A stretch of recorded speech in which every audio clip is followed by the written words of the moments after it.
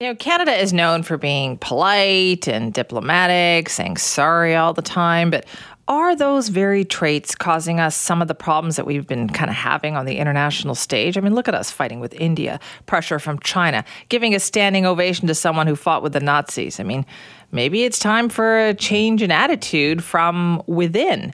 Now, how would that help with our situation that we're in right now? Well, that's what's interesting about a piece written in the Globe and Mail by our next guest. David Polansky is a senior research fellow at the Institute for Peace and Diplomacy and political theorist who writes on geopolitics and the history of political thought. David, thank you so much for being here. Thanks for having me. Do you think we need an attitude change from within? Yeah, I mean, I do. And the problem is, of course, this is a very difficult thing to do, even in a country as small as Canada. By small, I mean not geographically, but, we're talking about 40 million people, which is still way more people than anyone knows. And so this sort of weird and complex dynamic between, the majority and then the sort of leadership and the elites. Right now, I think that has fallen by the wayside in certain ways. Getting that back on track is not, in any country, no matter how small, is never a simple thing. I mean, think about how difficult it is just to manage a simple project with a group of 10 people, for example. Okay, so where would we even start with something like that? Because what do you think we need to change it to? My answer is a couple things. One is, obviously I have my own views on what, Canada's national interest would be, or anyone's national interest would be, and I'm happy to tell anyone over a beer what I think they should be doing. But the more difficult, I think, matter is recovering certain political habits of thinking about your country as a concrete place with its own specific national interests, and thinking of your leadership as being charged with exercising and defending those interests, as opposed to this sort of vague and watery sense that we're at the end of history and the purpose of the leadership is simply to stand up and say the right things and and lecture other countries on whether they're doing, whether they're conforming with, certain moral strictures or whatnot. This is very far, I think, from political reality and political responsibility. Okay, where has Canada fallen down, in your opinion, on this? Which again? Where has Canada fallen down on this? Like, what has happened to us that has put us in this position? I'd say two things. Well, actually, I'd probably say a lot of things, but let's just take a couple of them. I think that there is a great deal of complacency that has set in over the past 10 to 15 years. It's almost like an entire leadership class kept reading those articles that come out once a year and say that Canada is the first or the second greatest place to live and figured that their job was done. And they basically that's very true, by the way. That is very true.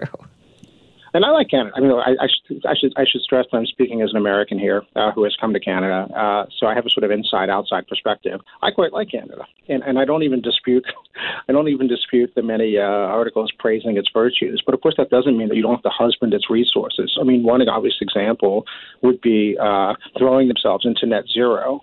This in a country that covers something like 2% of the world's surface area and has a vast array of resources. That is a major strategic source of strength. Throwing that out the window in pursuit of some sort of, postmodern economy that we haven't yet achieved, or LARPing as Belgium, that hasn't helped anybody. Thinking that your job is to go around lecturing other countries and sort of feeling safe from your northern position, that doesn't really work because at the end of the day, no matter how remote, Canada is still very much in the world. And to begin with, there needs to be the recovery of the habits of thinking, what do we want from the world? What are our interests? And then linking that, and that I think has positive democratic feedback because it reminds our leadership that they have obligations first and foremost to actual Canadians, not to the angels in heaven and not to the UN and not to whoever, editorial boards or Twitter or what have you. This is ultimately, I think, a democratic political set of habits and practices that has kind of fallen by the wayside as a result of feeling, we're doing great. We don't have to do much more. That's a very Canadian thing, though, right? Like, I don't know how you change that mindset. Yeah, Canadians are complacent, bless their hearts.